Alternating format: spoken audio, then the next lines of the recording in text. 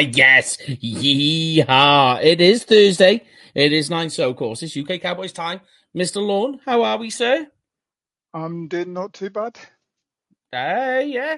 I am certain that you are as excited as I am that it's Combine Week. Oh, definitely. I mean, just to show I've got it going on at the moment on my iPad. Yeah. So, That's what I'm doing myself.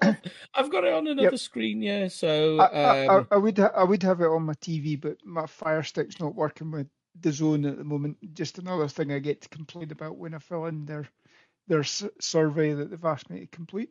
yes. Um, but you know, it's it's an interesting time, and it's interesting that a lot of these, as you and I were talking just before we went live there, there's a lot of players that aren't doing the drills this time round. But Yeah. the main thing for this is teams get a chance to form.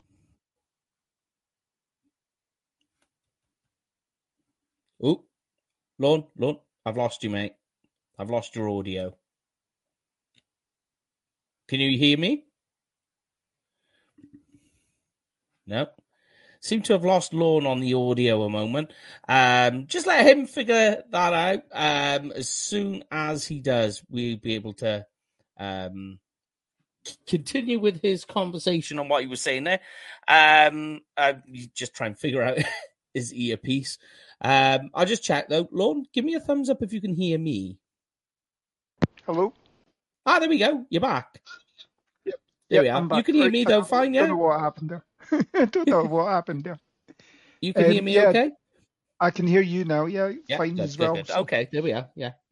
All right. Continue with your rant. Yeah, I mean, obviously there's a lot of players that are sitting out. Obviously they've been told not to do any of the testing, all that sort of stuff. It's I still find this a really useful tool. Yes, you can see what players are doing on the field, and probably about 80% of your evaluation is taken from the tape that you see. Mm-hmm. But I mean, there are guys who potentially could have been first or second rounders last year had they come out as juniors, gone in. There's a new coaching staff, and especially there's quite a lot of turnover in college coaching ranks and everything like that. New scheme comes in, they don't adapt to the scheme as well. Can you prove? This is a chance at the combine to prove that you have the reflexes, you're able to be coached, you're able to do things that prove that you can fit somebody else's scheme or something like that. And that just helps build it all up. So I still think there is a place for the combine, and 100%. you and I are quite giddy about this weekend. So. Yeah.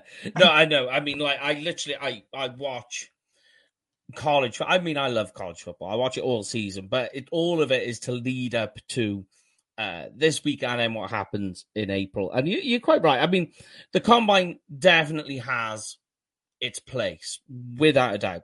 And it's a number of things. So, like, the issue that most people will have with when they talk about the combine is that they kind of go, like the moment now, the defensive linemen are running the 40-yard dash. Yeah. And I get the argument. It's like, how many defensive linemen do you ever see running 40 yards? And it's true. It's like, why do you need to know how fast the defensive lineman can? Really, it's about the short space. It's about the power. It's the burst, the explosion, the quick feet to move across, and all of that. The bend, agility. Yeah. This is what it is. So it's not about that, but it's like, and I get that. That's one side of the argument. But the other side is that it's as we were talking off it, it's a confirmation bias. So you watch the games and you already have in your mind where these players rest in terms of their athleticism, their movement skills. So then you watch tape on them, specifically keying in on them. And you see the stuff we do, the reports, and I do these little things with scores and all the rest of it. What I like to do is it's the barometer to find out how far off you were from what you can see on tape. When you watch the drills, then not so much the speed and the the jumps and everything. When you watch the drills, then you're trying to equate what you see on the field to what you see in the game. Yeah. And it's really just piecing the two things together of you're confirming what you've seen. Because sometimes there's like, there can be a range of things that you see and they play tricks with your eyes. And you go, oh, this is a guy. But it actually turned out that it could be the competition level he was against. It could be, specific plays he was lined up against were just very easy for him to beat over a number of times. And then you get a false sense of what they are. So then the combine can be a place where you go, okay. Like, a good one for me is, I hate to do this, but like, Paul loved Cole Strange, and I get it. Yeah. But you look at him in the Senior Bowl, and you look at what he did, and you go, oof, ouch. Like, this has not helped his stock at all. And you hoping that then when it gets to the combine, you can kind of reinvigorate the idea, the thought of drafting him, that people will be happy to have him. And like that guy this year is Cam Kitchens, the safety from Miami. Yeah. So like terrible Senior Bowl, but you're hoping that the combine, they come out and they show you something different. So it's the other side of the coin for these guys, because it can be sometimes quite harsh to sit there, watch these guys play like 10, 11 games, 12 games, 30, depending how far they get along. You see them play and give them a grade and say, this is how because I do it all on point scoring. That's how we're taught to do it. Yeah. In the Scouting Academy. It's all points. And you add them up and then that gives you a grade. And it also lets you know the type of player you're dealing with. So you do that, and then all of a sudden you get to the Senior Bowl, like with Cole Strange or Cam Kitchens, and you watch it and you go, ooh, yeah, this isn't good. It's kind of unfair just to judge off that one thing. And because it's a Senior Bowl, that's your most recent film study of him. So it's like the recency bias. So then all of a sudden you get to the combine and they're in a more sterile environment. It's tested. You're just looking at the player in what they are in their most basic physical form. And I think that's the other side as well of the combine. It's just stripping everything right down. I mean, some of the drills, you have to take with a pinch of salt. But each of them, in their own little way, just ticks boxes or crosses boxes for you when you watch it. Yeah. But yeah, go on. Sorry. I'll let you continue if you want, mate. No, I agree. And I mean, the other thing as well is that, any of the scouts that when they go around campuses, they get folders from all the campuses about all the players. The players do these exact same drills during preseason training and all that. Yeah. So, they have marks to go on. Obviously, as soon as their senior season is finished, or even their junior season, and they announce that they're coming out, any agent worth his salt gets them in with Duke Manyweather, the equivalent, position equivalent of these guys. Go and work on it for 3-4 months or whatever is available. And, can they improve on those figures from the sophomore years, the junior years? Can they improve on those figures, particularly the bench press? If you struggle with doing 10 repetitions of 225 pounds, you're not going to be a good blocker in this league against 300-pound linemen. So from that point of view, seeing that they're making improvements on those marks as well shows that they are getting better. It maybe highlights something that maybe they need to go and check the medicals on something, because if he's only managed to do the same number, or he's managed to do less of the number, is that performance anxiety? Is it a case of there's something underlying that something's not right with his body? And then obviously the interviews that they get to have with these guys, there you go. Understand what these guys are like, how they take, gets you a chance to go back and say to the coaches, right, this guy's really good, but in order to get the best out of him, you need to do X, Y, and Z. Have you got the time to do that, or is that going to be detrimental to teaching the effectiveness of the drills? Yeah, and there you go. That is the key, the most important factor when it comes to the combine is we as the fans and the guys at home, not in Indy, we see, you see the interviews that are being posted around where they're up on the podium talking. So you get a little insight into individuals' personalities, how they handle pressure. You get a little snippet of it. And then we see them run all the athletic drills, and then we see them run the on-field drills, doing all that. That's what we get. So what happens, and it happens every year at the combine, some player gets drafted wildly out of position. Let's take, for argument's sake, with the Cowboys. You take what they did with Travis Frederick. And people are going, oh, wow, we did not have that is crazy. We can't believe the Cowboys. What's more than likely happened is he's gone. The Cowboys have sat down with him. They've had an interview. They've had a talk. They've gone through things, and they just like who he is as that person. Us as the fans, we don't get it. We don't understand what it is that's gone on there and what they've seen. But through their process and through the questions and the way that they've handled themselves during the combine, that's the thing that then suddenly makes these teams jump. Yeah. And that's what's important, because as much as we just want teams to draft the best players, there's a lot more to it than just simply looking at it like as in building a Madden roster. Where we just go, this guy has the highest score in X, Y, and Z. This guy has the highest score in X, Y, and Z. Let's put this roster together like a Madden team. There's more intangibles to it. And those things are the things that happen behind closed doors that we don't ever get to see. Yeah, I mean, give you another example, the selection in Nahshon Wright. I mean, obviously, a lot of draft scouts had that Nahshon Wright was probably a seventh rounder. We obviously spent a third rounder on it because that's, again, maybe influenced by what Dan Quinn was looking for, and that's obviously, that might change under the Mike Zimmer scheme. But, we selected him with the what was it, third round pick or something like that. And again, we were kind of lambasted by most of the scouts about that, or most of the voices in a way. It's turned out we haven't got what we expected out of him. We didn't get what we expected out of Bossman Fat as well, who now unfortunately is sitting with he's sitting with a Super Bowl ring. There you go. On the Chiefs roster.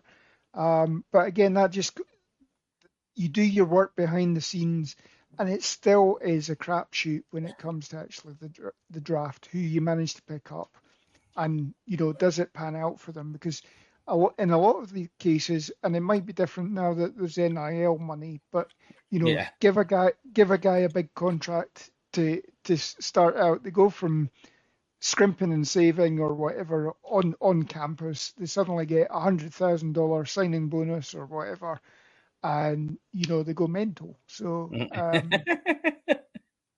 it's true. Yep. Yeah, and it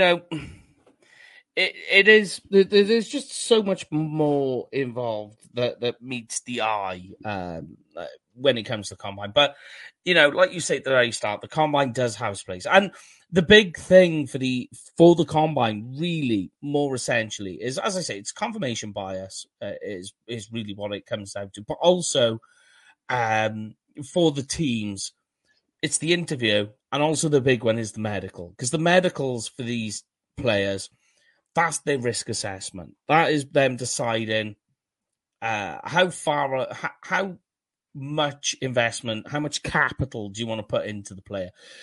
And again, as the fans, we don't get to see the medical side of it all, but this is what these guys are there for. So then they get to get a more in-depth look at these guys' medicals, their history, all the rest of it. And then they can... So again, when we're sat there in the draft and we're wondering, why a certain player's tumbling. It could be the interview process. It could be that there's something that all these teams have noticed, that their doctors, the team doctors, have talked to them about and said, look, there's this on there. It's probably going to be fine because you can't guarantee it. So then all of a sudden, like, where you feel comfortable in where the medicals guarantee you where this player is, you drop them down. Now, we don't get that news until after the fact, but at the time, it can lead to wild conversations about drafting out of position. But that's just how it goes. It's what the combine is there for. That is its purpose more than anything. And the other one as well, the other big one, which, you know, to move away from the players, the combine is also a very big, it's a chance for future staffers to get to know each other. You know, they're like, so many of these guys will ascend to Indianapolis. They might be on a college team, high school team, unemployed, and they're just looking to try and get in with the right people to try and get a job in the future. And most of them will end up doing that. And that's what it's all about. It's about really a whole thing of the future of the NFL. It's players, teams, and staff. Yep. And I mean, another thing that's interesting as well, if you go back in the history of, you know, how the combine came about as well, it used to be that you used to have 4 or 5 teams that would pull everything together. They'd go off and do do pro days individually. Yeah. Then another collection of 4 or 5 teams would do the same thing.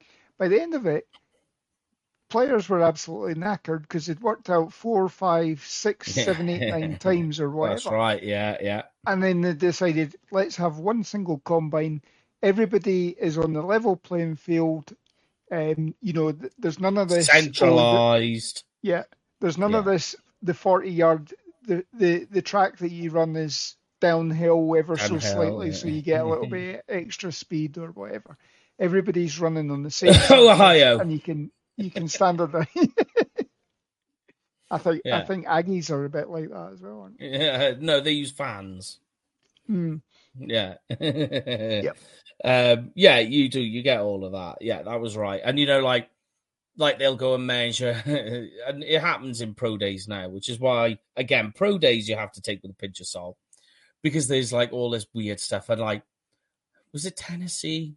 I want to say it was Tennessee or maybe Wisconsin, miles apart from each other. So I don't know how I've managed to put those two places. But it was something like that. And there was an NFL coach who ended up walking out the 40-yard dash that they had then. It ended up being like 34 yards. I know, it's crazy. Yeah. And, you know, like, it's just all these little things, you know, and they do these sneaky... what the pro day, I think, is better for is for fans more than anything, is it's more telling about where teams are going in the draft. That's what I like to. I like to have a look to see, especially in the big recruiting schools, you know, Alabama, Ohio, Oklahoma, Michigan.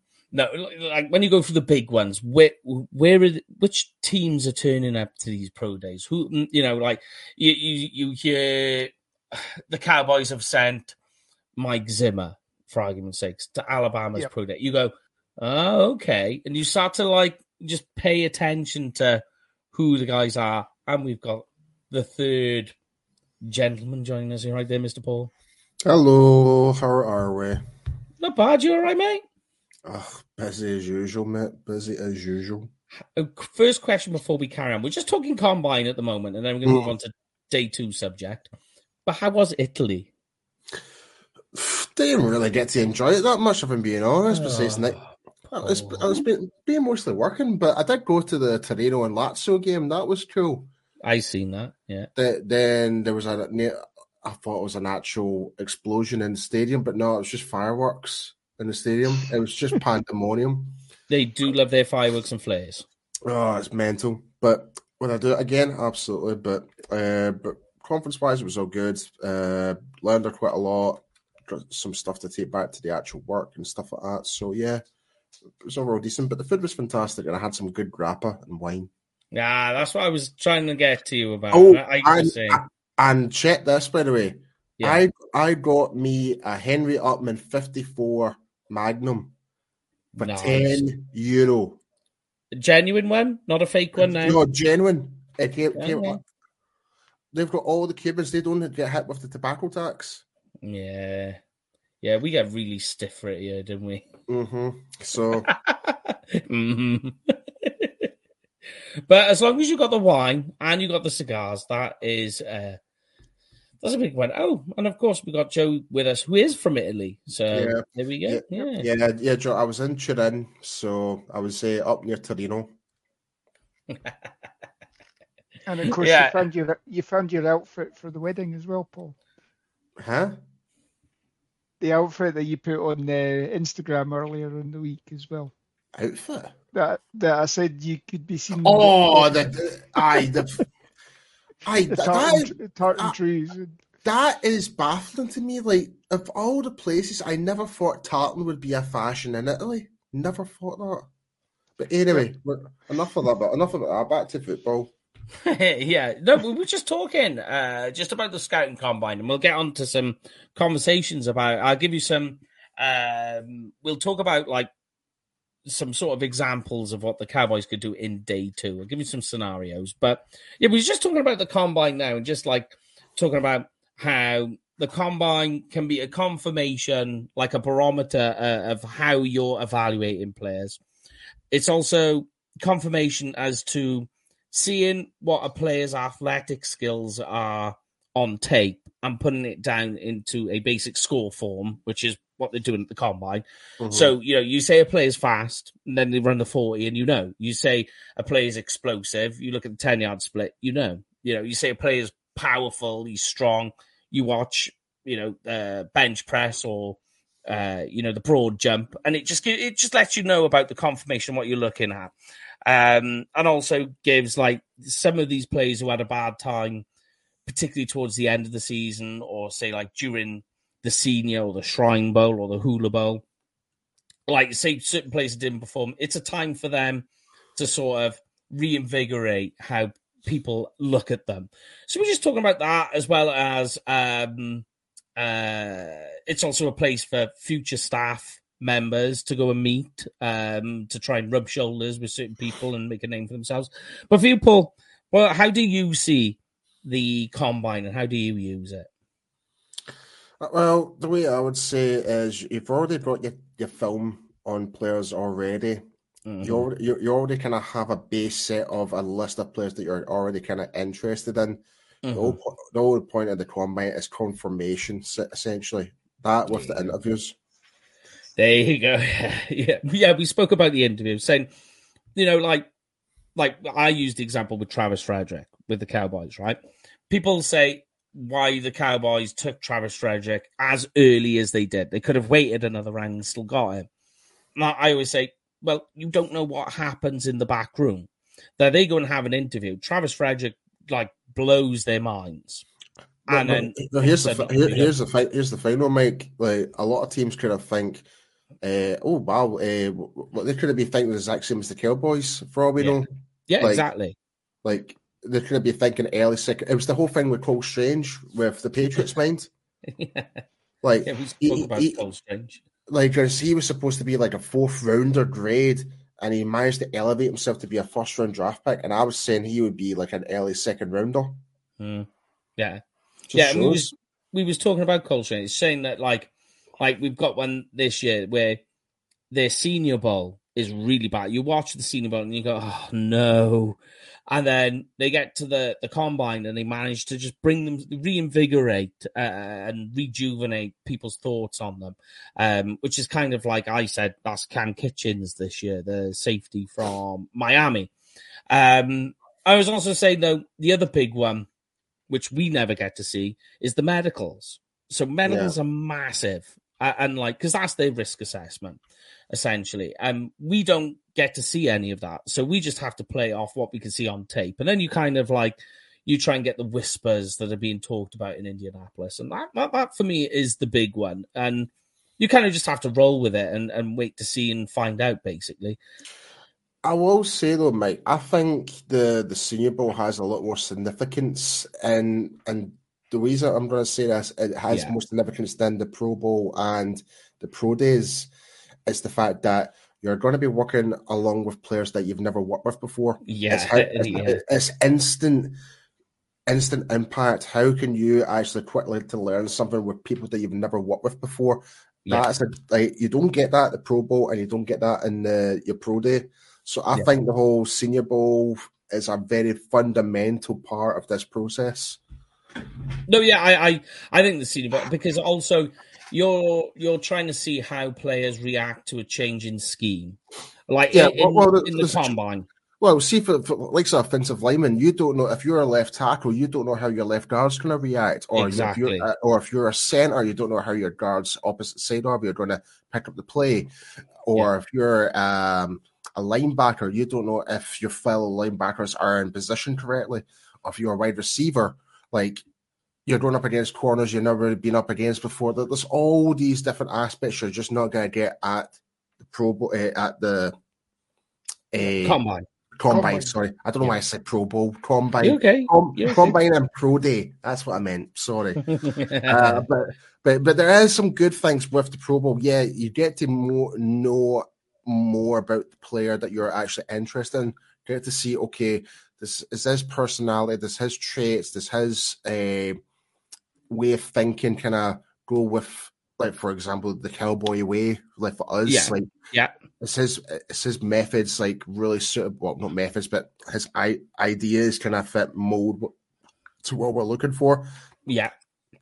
Is his personality really what we're looking for, etc.? Exactly. And then in terms of all the measurements, these are just more of a confirmation. Okay, we already know he can do this.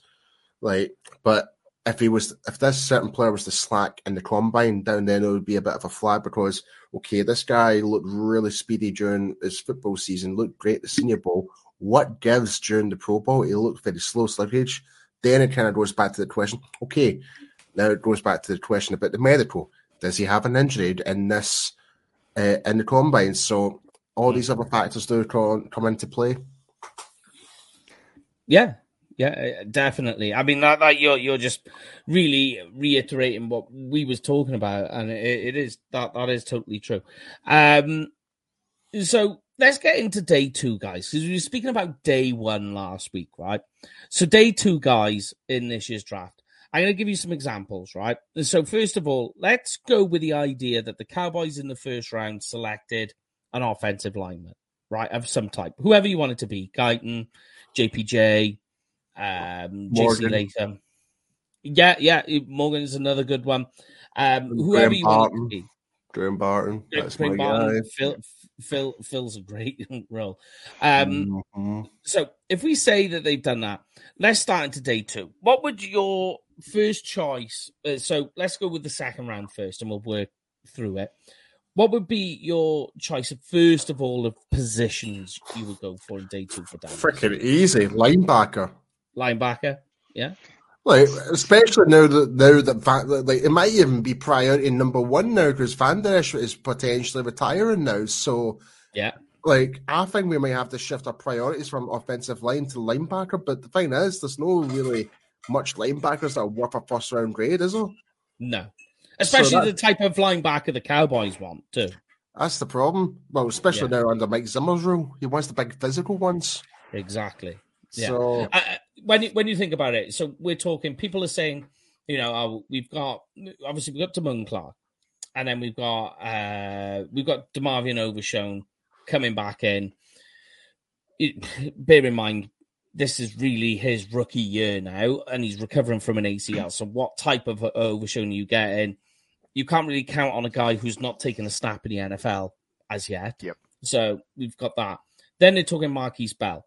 Here's the thing I have a trouble with, and why I'm kind of okay waiting beyond the second round for linebacker is because all 3 of those guys I just mentioned are all, I would say, in terms of stature and style of play, fairly similar. They're the lighter, faster, the guys who will clog and cover, as opposed to what the Cowboys are really after, like Leighton Vander Esch. They want a run-stopping linebacker. A thumper, yeah.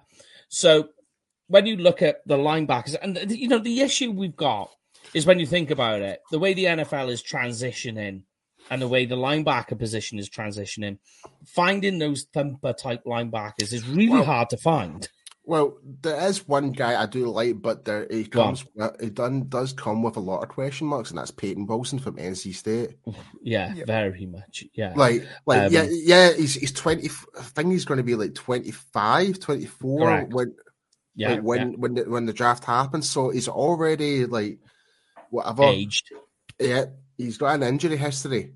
Very much. But as all the good points about him, he's got a background in wrestling. He knows how to tackle, knows how to bring someone down, right? Watch his game film. He is very destructive when it comes to the run game, especially running in the inside and even lateral. He's got a lot of speed running lateral. It's like a more pocket, like I wouldn't say pocket version of Parsons' game film but he was back at Penn State, but still he can do all that stuff that Parsons can do, but not obviously. He's not as big as physical as Parsons, but he can still do a lot of damage in the run game. Yeah. I think that obviously you've got the concern there, especially if LVE is about to retire because of injury. Replacing one injury with another one. It makes no sense. Like unless we get him at the very later rounds, because I think everyone will be having that same. It's like, is he really worth taking like in the second or third round? Like he's like 24, 25, injury history. It's not really worth the investment for that type of like. It's going to downgrade him. Like maybe give him a smaller contract, and if he's played well enough, then give him his big contract, whatever. But I mean, for me, the other option, and certainly in the second round, is going defensive tackle, especially if somebody like Sweat drops to the second round as well. Yeah, because Mike Zimmer again. As we talked last week, Mike Zimmer was used to Dexter Coakley, Datwin, both very light guys for that time or that era of the NFL. Similar mold, still a bit heavier than Damone Clark and all that, but similar in terms of what you're talking about now. That these guys were light, and the way that the Cowboys defense at that point in time, they had guys like Jay Ratcliffe. Who was the guy that he'd initially played for the Rams, the Saints, and then came to us. The nose tackle as well. Yeah, I know the one you're on about. Ended up in the Hall of Fame. You had Glover. Leroy Glover, that was it. So you had big guys that held up the line. Drafting somebody like Sweat in the second round, if he's available, somebody or a big body again, so that again, if Mazi Smith doesn't take a step up, you're not hamstrung to having Hankins, because Hankins is coming towards the end of his career, even if he does re-sign with us, and he, again, from all understanding, is he wants to re-sign with us as well. He wants to bring it back another year. But he is getting towards the end of his career. He has missed time the last couple of years as well due to injury. You don't want that drop off at the crux point of your season, where we give up another 260 odd yard rushing game. And if you've got a big body, you can clog up the lanes, and again, a lighter linebacker can come in as long as they're willing to tackle and understand the complexities of tackling, that a defensive tackle can work wonders with a lighter linebacker. Yeah, and like that's the thing, and like I keep saying that you need a thumper, but you go through all these guys and you try and find one, and you're like, the closest I can find, and this is going to cause a stir among Cowboys Nation, Cowboys fans when I say it. I'm trying to find an off-ball linebacker who can play that clog type role, who has a lot of mass. The heaviest guy really at linebacker that fills that role for the Cowboys is Junior Colson. The unfortunate part is he plays for Michigan, and I just wonder how that's going to go down. Oh man, Yeah. Like I think, I can understand.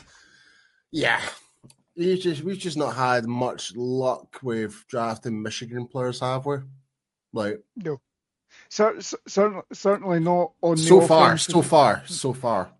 So far, Yeah. but I mean, you can go back. Obviously, the Cowboys took a Michigan defensive lineman back in 1985, and he didn't pan out as well. I think his name was Kelvin Pritchett. And he literally played about 2 seasons and then was out of the league. But obviously, I think that's certainly in the trenches, and we're hearing more and more now that Michigan's scheme was completely different to most schemes in that they were telling the guys to sort of go with sort of react to what was happening before you actually came out of your stance. So a lot of them were a lot slower coming out of their stance. Linebackers are a bit different, and from all accounts, Junior Colson, don't worry about the Michigan side of things. Junior Colson is the real deal, and should be a good pickup. You shouldn't have this Michigan hoodoo or whatever it is. So. I'm sorry, I'm just watching Braden Fisk at the combine just run a drill. Man, that's impressive. That guy can bend. Wow. Okay, I might have to adjust what I've just seen on one guy already. But yeah, I'm with you. I think he fits the role very nicely, Junior Colson. His tackling is great. Not really much of a pass rusher, but we're talking the Zimmer defense here, where it is the front have their gap and he uses linebackers to fill in the holes, basically, on the run defense. And then it's all the cover 2, cover 4 type schemes then. And I just think Colston fits it. And you can wait, I think, till the 3rd round to pick him up. I just think that the issue you've got, which, you immediately... And, this guy is nearly 250 pounds, right? I'd be interested to see what he runs at in the combine. I think I think he just fits the bill quite well. The issue is the Michigan, so everyone's going to scout the helmet. That's the problem. Yes, but especially after we went Michigan 1 and 2 last year. I know. And Michigan 1 and 2 last year, you can't write them off. But they've left a sour taste in everybody's mouth at the moment. Mm-hmm. Yep. I do honestly believe this, mind, right? I'll ask you guys this. Do you think perhaps Schoonmaker, we see a vast improvement this year coming up? I think there will be. I don't know, mate, because let's be honest, Ferguson's our tight end number 1. Yeah. Right now, so I don't see how Shoemaker is going to literally improve unless he makes big impact plays more than Ferguson does. But I really do. I feel like I'm really struggling to see it. Why we actually did draft him as a 2nd rounder. Yeah, I mean the thing is, he obviously had a bit of a rapport with Dak because Dak did obviously throw his way. And he was obviously getting open and what have you. Yeah, he had a case of the stone hands or the dropsies or whatever you want to call it. But, the fact that Dak was actually willing to throw to him, there must be some sort of communication there that, from that point of view, they're happy with it. Again, he missed all of OTAs with the plantar fasciitis. Is this another sort of Jalen Tolbert situation where he takes another step this year? We're hoping that all of the draft picks this year or from 2023 take a step because obviously this is probably the most underperforming draft that we've had. Yeah. Obviously, Will McClay obviously gets all the plaudits as and when we make great draft picks. But, at the moment he's probably getting criticised for the picks we've taken this year. That should we have gone Bergeron in the first round or whatever? So to get back onto this, I mean, it's literally you've got to sort of put everything aside and just go into it with an open mind. Try not to have that bias saying, "Oh, don't go from Michigan." Actually, go for what you can see.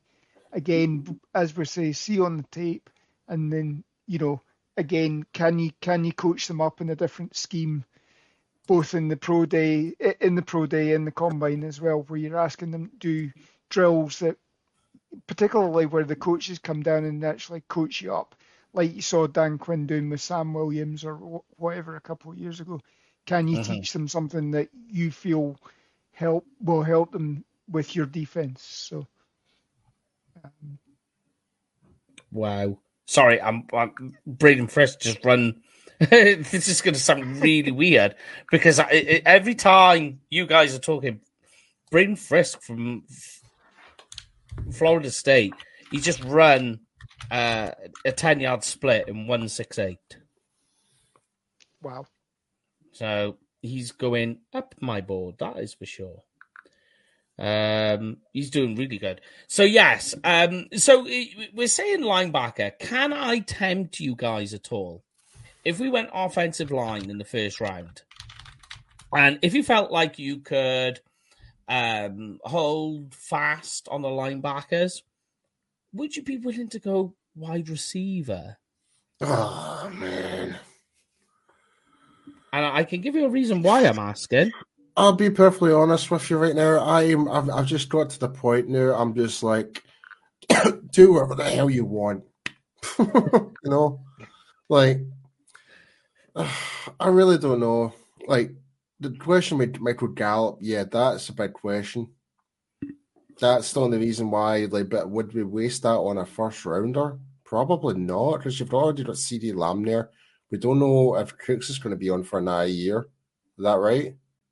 No, Yeah. Cooks is back for this. Year. Cooks is another year. It's what you do with him afterwards. Can Tolbert step up to be your number 3 receiver at the moment? You've got Brooks, you've got Moreno Cropper, you've got a whole lot of guys that you had in camp last year that were lighting it up. But I'm sure Mike's got somebody in the second round there that he's about to drop on us. I'm just wondering with you guys because, like, without saying, like, elaborating too much live, Michael Gallup may actually not be here next season. A number of reasons.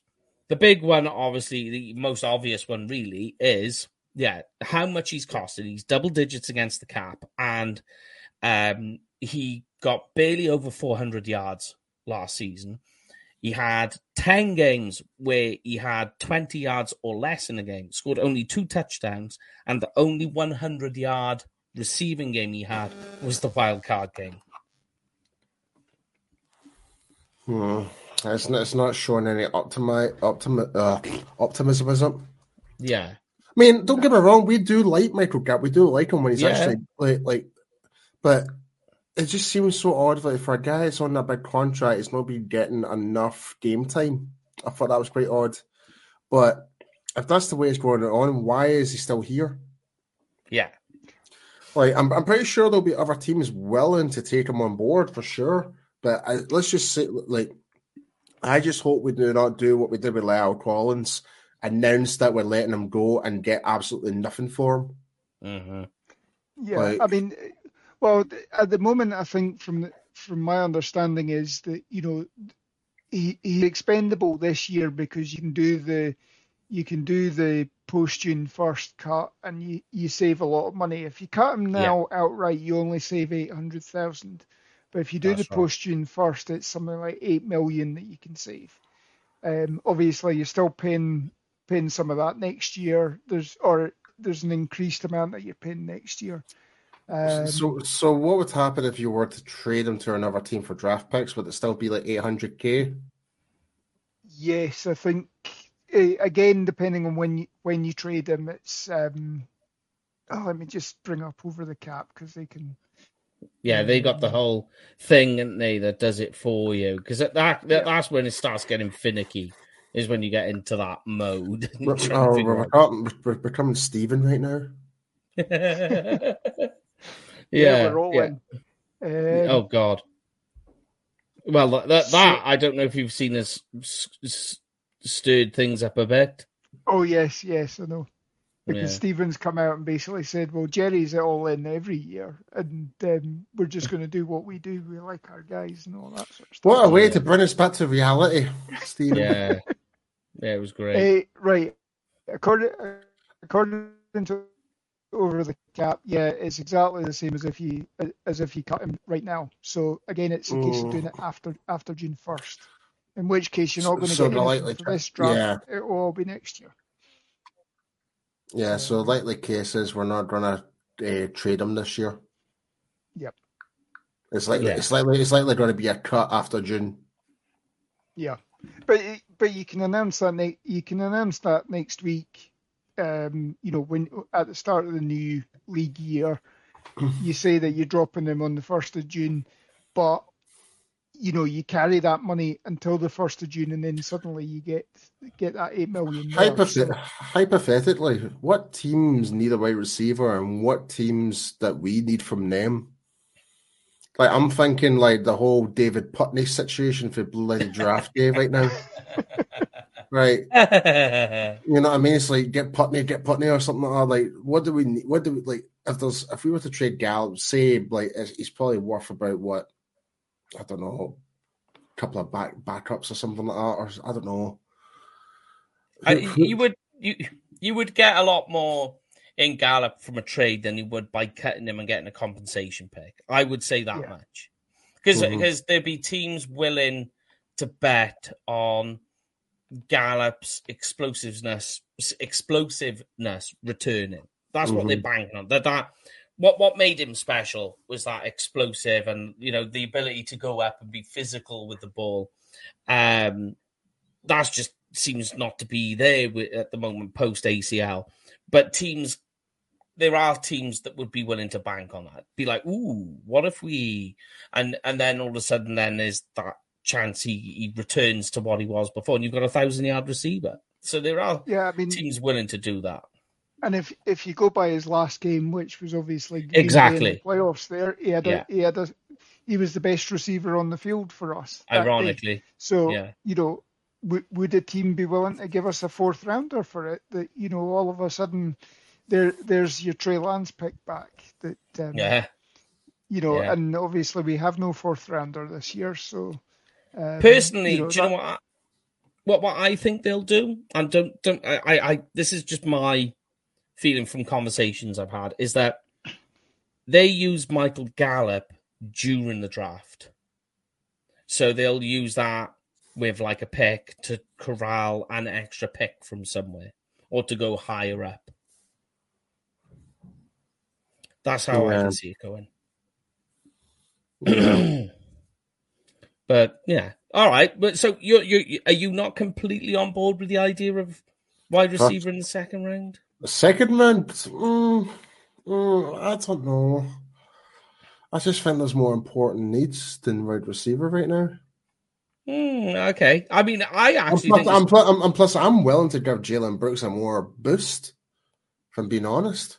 You've got guys like that, Jalen Tolbert as well, waiting in the wings to see what they do. Yeah, I think they deserve a better opportunity this time around. Yeah, I mean, you can see what you've got there and then go to the free agent pool if it doesn't come out. Because I've also, what I've got a trouble with, right, is what my problem is, why I say wide receiver is so important, right? I think that so much of the offense is funneled through CeeDee Lamb, right? There's a lot of emphasis on CeeDee Lamb in this offense. That we've seen what happens if the team tries to go to Brandon Cooks to be that guy, to be like, oh, right, CeeDee Lamb's not working, let's go to Brandon Cooks. And it is kind of hit or miss, right? So I just think, what happens if we were unlucky and we lost CD Lamb for a couple of weeks. Gets a pull, as it does. It's the wide receiver position. He pulls a hammy,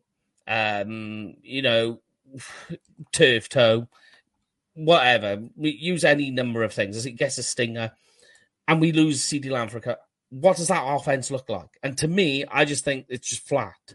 There's very little there. When you think of where the running backs are going for this team, what is on the roster, like who are you making the man? Who are you funneling the offense now through?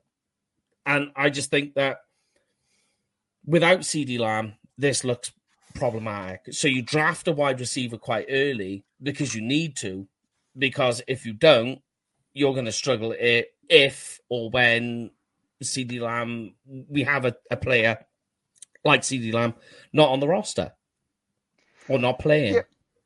I mean, I see what you're getting at, and, I don't want to be, obviously the Cowboys got into a big mess at the tail end of the 90s, early 2000s, because they drafted for need as opposed to the best player available. Mm-hmm.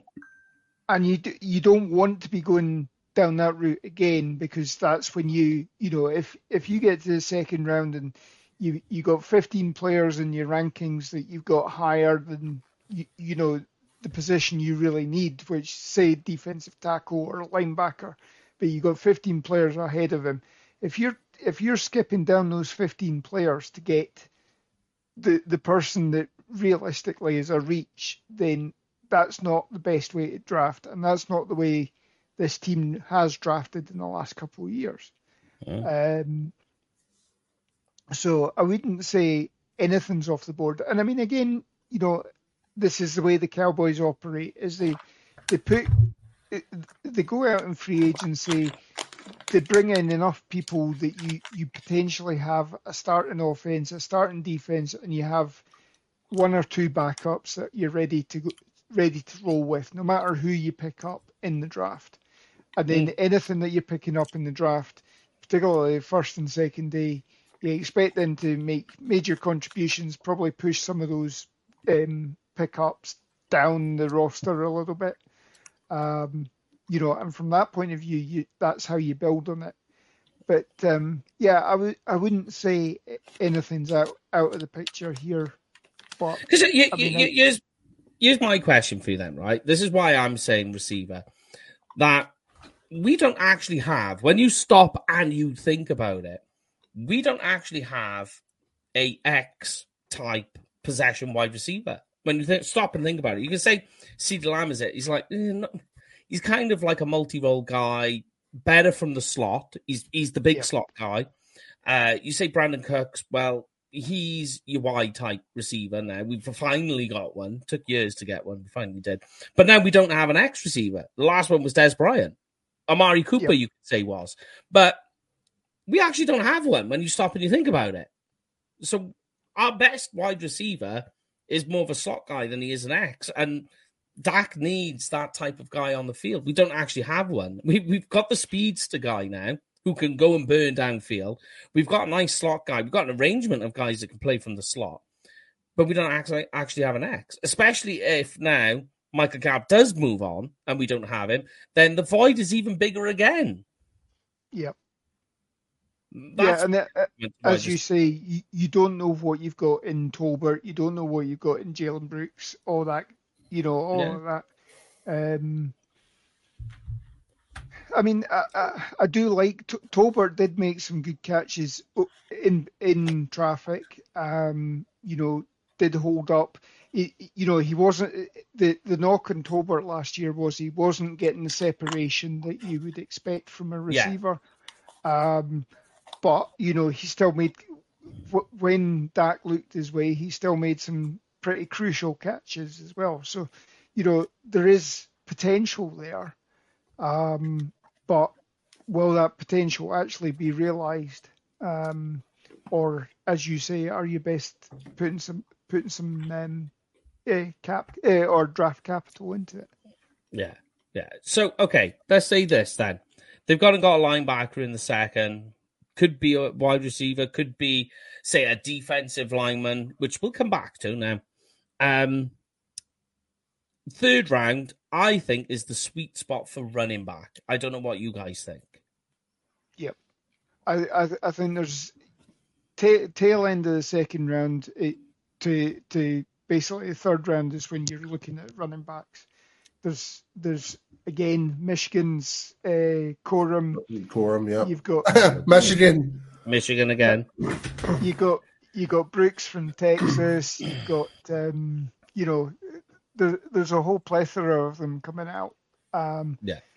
Even right down to the sixth or seventh rounder, you've got somebody who has NFL longevity in his DNA in Frank Gore Jr. His dad played for 17, 18 seasons or something like that. Has he ever retired? He probably could still.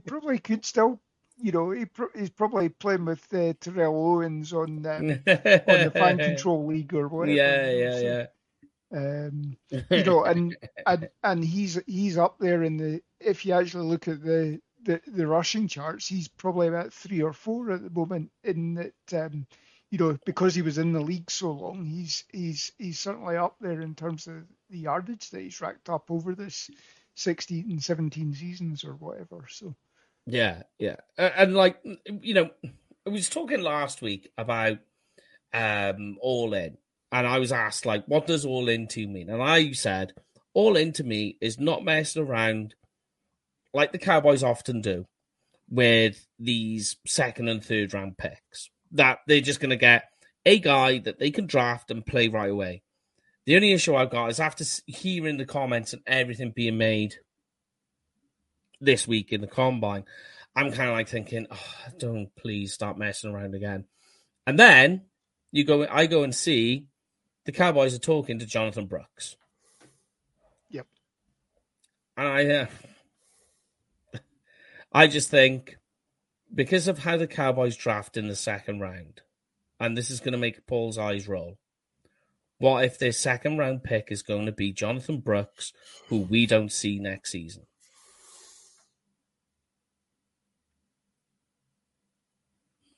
Look at the face. He's stressed now. Silent. Yeah, a huff and shut eyes. Because, he's ACL. People are saying, comments and all the rest of it, people are saying in the medicals, this is going to be a big one, Mohamed Kamara. He's awesome. Wow.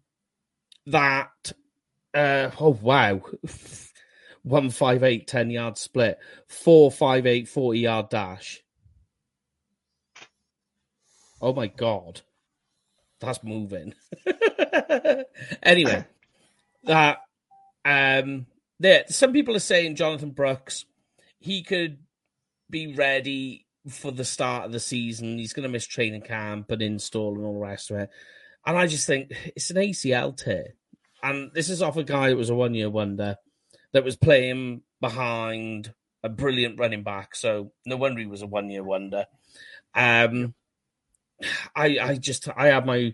have my reservations on the player, but now I think, what if that's going to be our second round pick? What if they do the usual thing of taking a chance on that second round guy who's got some sort of red flag? Because it's always a red flag guy who they take in the second round, and it's Jonathan Brooks. Again, what have they done in free agency? Because this free agency class of running back is actually well stacked. You've got Barkley, you've got Jacobs, you've got Pollard, you've got, and all of these guys, they're certainly not going to receive the franchise tags because, for a lot of them, you're talking second year, so you're talking 12.9 million. I think in the way of Jacobs, he restructured everything. You're talking 14 million for him. This is a deep free agency class where you could pick one of these guys up, and then you could afford to take somebody who you can bring on. The alternative is that you double dip at running back, and you big up your power back, and then you get a lighter back later on in the draft as well. So yeah. I'm up for, in the third round, if they've gone, say, offensive tackle, running back, third round for me. If they've gone, say, offensive tackle, linebacker, I'm all up for the third round being either defensive tackle or wide receiver, personally. I think you can still get a running back. I know they don't have a fourth round, but you can get one into day 3 and be semi-okay. And then, like you say, the thing for the running back position they need to fill that spot in free agency. I'm with you on that one, Lorne. Yeah. 100%. I mean, I would also consider cornerback for the third round as well, because, obviously you've got Diggs, you've got Bland. Diggs, by all accounts, should be ready to go for training camp, won't be ready for OTAs, but, and again, how does he respond to the injury? Can you get Gilmore back in? Can you get anything out of Gilmore this season, or, was that last year really sort of hitting the mothership for what he can offer, or is he on the downward slide now? You don't know what you've got in Scott. Obviously, the fact that Nahshon Wright and Igbenogany and what have you didn't get on the field in that playoff game as well. You're obviously ready to move on from those guys as well, or they're on their last legs. What are you doing going forward, and how does it fit in with Mike Zimmer's scheme as well? So. Yeah, definitely. I think the cornerback situation, because the cornerback position in this year's draft is quite deep. So I think for me, how early they go in a draft depends on whether they retain Stephon Gilmore. If they retain him, now we're looking back end of the draft. If they don't, I'm totally with you, because you don't know what you got in Diggs. You don't know you don't really have much behind that. Jordan, especially if they don't decide to keep Jordan Lewis, really your next option is Nahshon Wright. And I think he hasn't developed the way he wants. Plus, he doesn't fit the Zimmer scheme. Definitely not. So you're going to need one. If they keep Gilmore, I think it doesn't remove the need to draft a cornerback.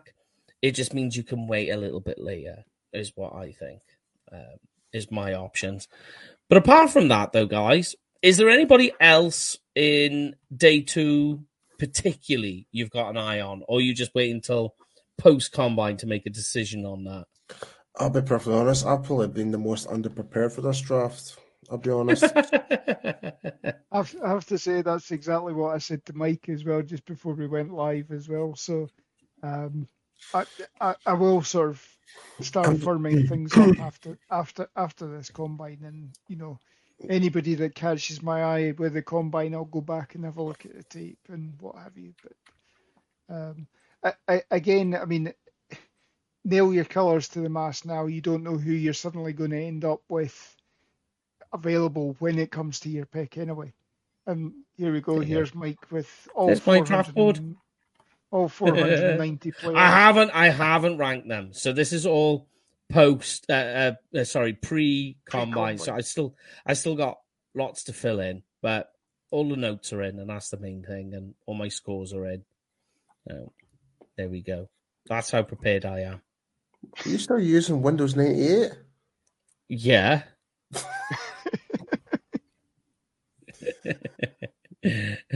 Mate, just when you find the thing you like, why do you need to get better? If it ain't broke, don't fix. Exactly. Yeah, try telling the NHS that I need to work with them in their old operating systems. Yeah, I mean, look, when I got a bit further along and I filled all this out, because I've still got to finish my complete scores. I've got most of them written down, but I haven't put them on. But I can't give them the scores until after the combine. So that's where I'm at. I kind of got a little bit to fill in, a little bit left to fill in on guard and cornerback. And then I'm done. All right, then, guys. So let's get this wrapped up. Lord, you can hit me with it, mate. Okay, 2024 is here. If you're thinking about going to a game this season, make sure you book up a Cowboys experience for game tickets, stadium tours, meet and greets, and much, much more. Again, they'll work with you. You tell them when you're arriving, they'll come and pick you up from the airport. They'll handle transfers and everything like that. They'll probably put you in the hotel that's around the corner from the Toyota Music Plaza. And they'll just work with you, and it's an absolutely fantastic experience. And of course, if you use the promo code UK Cowboys, you get some free stuff. Free stuff, yes. So we will be back on Tuesday. Brian's got some plan for Project Prospect. I don't know what it is. He said, I've got a plan. So whether it's some post-combine idea he's got, that's what's going on. But we will be back Tuesday, usual time, 9 p.m. UK time, 3 p.m. Central. And then on next week's draft show, we'll take a look at some of the risers and fallers from the combine and talk about them and how, and as well, all the guys who were interviews, both formal and informal, that were with that the Cowboys made, so we can have a look, and then you can kind of get an idea of the road they're going down then. But apart from that, that is it from us this week. Have a great weekend. Stay safe. We'll see you on Tuesday. I started the show with the first word, so these guys have got the last word. Have a great weekend, folks. Yeah, have a great weekend, guys. Enjoy the Underwear Olympics and come back refreshed, understanding of the players, and we're ready to go next week. Underwear Olympics? That's what his nickname. Dallas forever, Philly for never.